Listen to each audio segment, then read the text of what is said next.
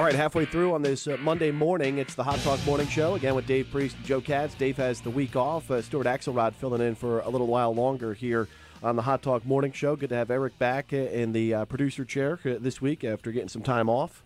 And as we move the conversation forward here, Axelrod, a week or so ago, Dave had brought on a guest that had written a book out from Asheville about the true meaning of Christmas, how it originated, stories of St. Nicholas, and then brought up how other cultures may celebrate and how it differentiates from, Jolly Kris Kringle making his way down the chimney Christmas Eve. So immediately upon hearing this conversation and taking part in it, I thought of my friend Yael Asowski, who is over in Austria this morning with us across the pond. A phone call that is thousands of miles in the making, and typically he has a great connection, which is why Yael and he's like the ghost of Christmas past here this morning. He would join me weekly when I was up in Wilmington to talk all things out in Europe, and compare and contrast to situations that are going on here. A lot of newsy type of discussions that we used to have. So we'll get into that in just a little while, especially given the recent news surrounding cryptocurrency and the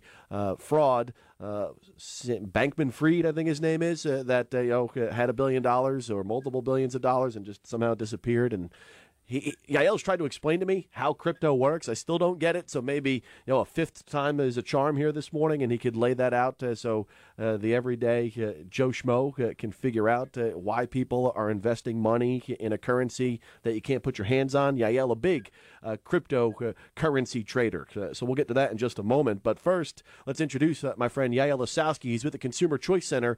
The website is consumerchoicecenter.org. His website, they discussed all things related to consumer choice around the world. And he joins us again from across the pond. Yael, it's always a pleasure, my friend, and I hope you're having a great Christmas season with your two little girls now. Oh, yes, sir, we are. When the adults are away, the kids will play. We've already been doing a little bit of traditions. We've had the Advent candles out every week and got our Christmas tree, and we're about ready for Christmas to come around. All right, and of course, a lot of the traditions and things that we enjoy here in the United States have come and originated from the area in which you live, Germany, Austria. A lot of the things that have come to be in present time started way back when in your neck of the woods. One thing that we have not embraced here is the story of Krampus, and of course, you and I have had the conversation about Krampus, and when that was brought up a couple of weeks ago with the gentleman from Asheville, I immediately thought of you, and then remembered that you had posted a video of the Krampus celebration in the town square where you live in Austria. And I'm not sure how many folks have watched WWF wrestling, especially during the 90s, and the entrance by a wrestler by the name of Kane, who was the Undertaker's brother. And it's like fire and brimstones. And that's what Krampus reminds me of, especially the celebration that he posted. I mean, it looked like, you were going to hell. It was the after-school Satan program that is so controversial here in the United States. Am I along the right path here, Yael, when I describe what Krampus might look like from the outside looking in? Yeah, I like that. Speaking of Kane, by the way, that's Glenn Jacobs. He's currently a very successful mayor in Tennessee. So somebody made the transition from wrestling. So if you were to imagine the Krampus, the Krampus, as we would say, it's essentially it's a devil with horns. He's got hooves. He's got a tail. And he usually is, if the children have been bad, he will stuff them into either a burlap sack or a basket made of straw. He tends to have chains to tie them up. And essentially, he is the evil as compared to the traditional St. Nicolaus character. So they are usually found together to sort of bring you the duality of good and evil. And on December 5th, this is sort of the Campus Day, at least in Austria and different parts of Germany. You'll have hundreds of young men usually who will wear these huge costumes. You can just Google Campus and see it. They have whips, they have chains, they make screaming noises, and the entire point is to celebrate the festival of Christmas. I think that's something we should bring back to America. This is Axelrod speaking. Chains and whips. That sounds like a little bit of deviousness going on there in Austria. Is it that cold that you got to run around and be screaming and wearing all kinds of things like that? Yael? Yeah, you could say that. It's like nor'easter times 85. Definitely got a lot of the cold, and much of this really originated in the mountains. And actually, my wife made a rule. We apparently are not allowed to celebrate this for our two girls until they're at least 18. So there will be no whips and chains, at least on December 5th. But every other day of the year is fine. But let me ask this. Do your neighbors go out with whips and chains? Like if I was in Austria visiting you, is everybody running around with do they wear just underwear? I heard they wear just underwear and run around with whips and chains? With a devil. These guys know. These guys will wear the suit, but it doesn't really happen in the center of Austria and in Vienna. So you have a lot of that more out in the mountain towns and stuff. In the city, people are a bit too buttoned down for that kind of behavior. I was going to say, if you introduce this yet to your little ones, not the youngest, but your eldest daughter, I mean, don't you think that would just completely freak the you-know-what out of her if, in fact, you put on your Krampus mask and began dancing around and yelling in weird sounds in the living room on December 5th? Do you think that would deter her from celebrating and getting into the Christmas spirit? I think absolutely. And, what's so funny about Krampus is a lot of this originates to the pagan origins. So a lot of things related to our modern traditions of Christmas come from paganism. And it was a sort of devilish character that existed in this paganism. And, everything has been adopted over time, over years and years. But we still have this little devil character. And usually you can buy the little devil chocolates, the Krampus chocolates around town. It's something that the kids enjoy, but they much prefer the St. Nikolaus who comes to the door rather than the Krampus. Yeah, all right. A chocolate here and there and a stocking. All right, that's one thing. Going a full garb, dressed like the devil himself, Satan with the horns and yelling around, whipping around chains, might be out on the introducing that to the 5 or 6 year old. But it was a thing at one time. Yael, and the best is they put you in a burlap sack. Forget the naughty list. We're just going to throw you right in the sack and behind bars, and good luck, kid. You're not listening to mommy or daddy. You're not cleaning up after yourself. You're not doing good in school.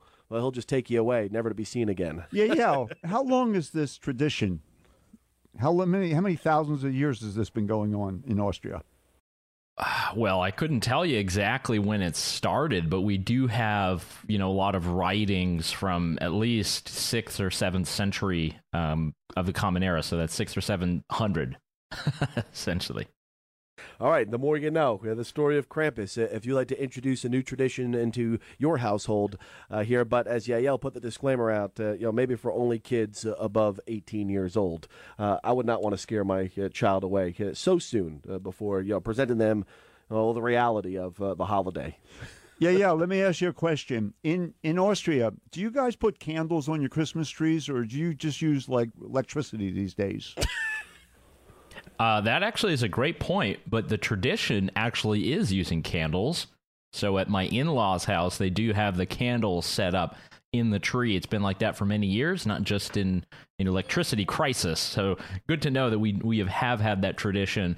And candles are a big thing here. So we have we'll have the wreath. We'll have the Advent wreath with the 4 candles for every week of Advent. Huge Catholic country. So 1 new candle every week up until Christmas. But yeah, they do have the candles on the trees, and it's not just because of the energy situation. I'll tell you that. With the local fire department and a fire extinguisher, right on site, ready to roll. Yeah, it's not they're not a nanny state. We're pretty good here. We don't have to call them the fire department too often. Unless you decide to fry a chicken or a turkey or a ham for Christmas and do it frozen. Or if you have a cat that knocks the candle in the tree. Oh, my God. You have a fire.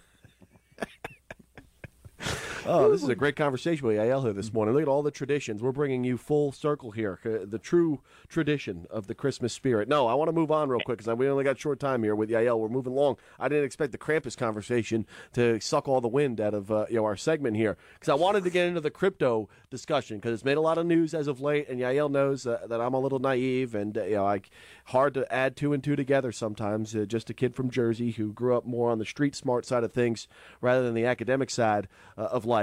Yael is Mr. Academic, which is why he's going to lecture us here this morning on cryptocurrency and why I should be investing.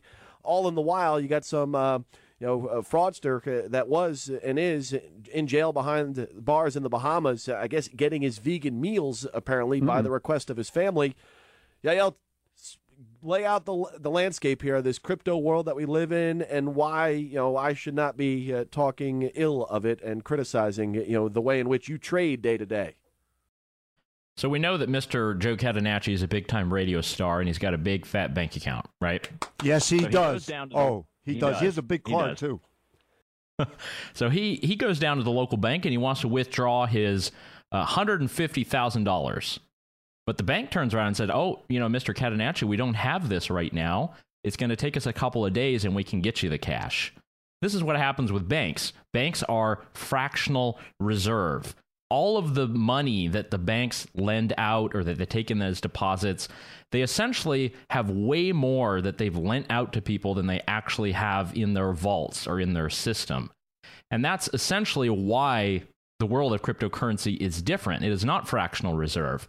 And while you might go and try to get your money and then the bank will lose it and you have this guarantee by the government, what's different about something like Bitcoin is that it exists on the network. You have your private key, and you can own it forever. You don't have to rely on a bank. You don't have to deposit it with Uncle Jim, with the First Nations Bank or whatever. You own it. You can upload it on all of your devices as long as you have your private key. That's essential. Trying to make it as simple as possible. So what happened with SBF, Sam Bankman-Fried, is he had an exchange.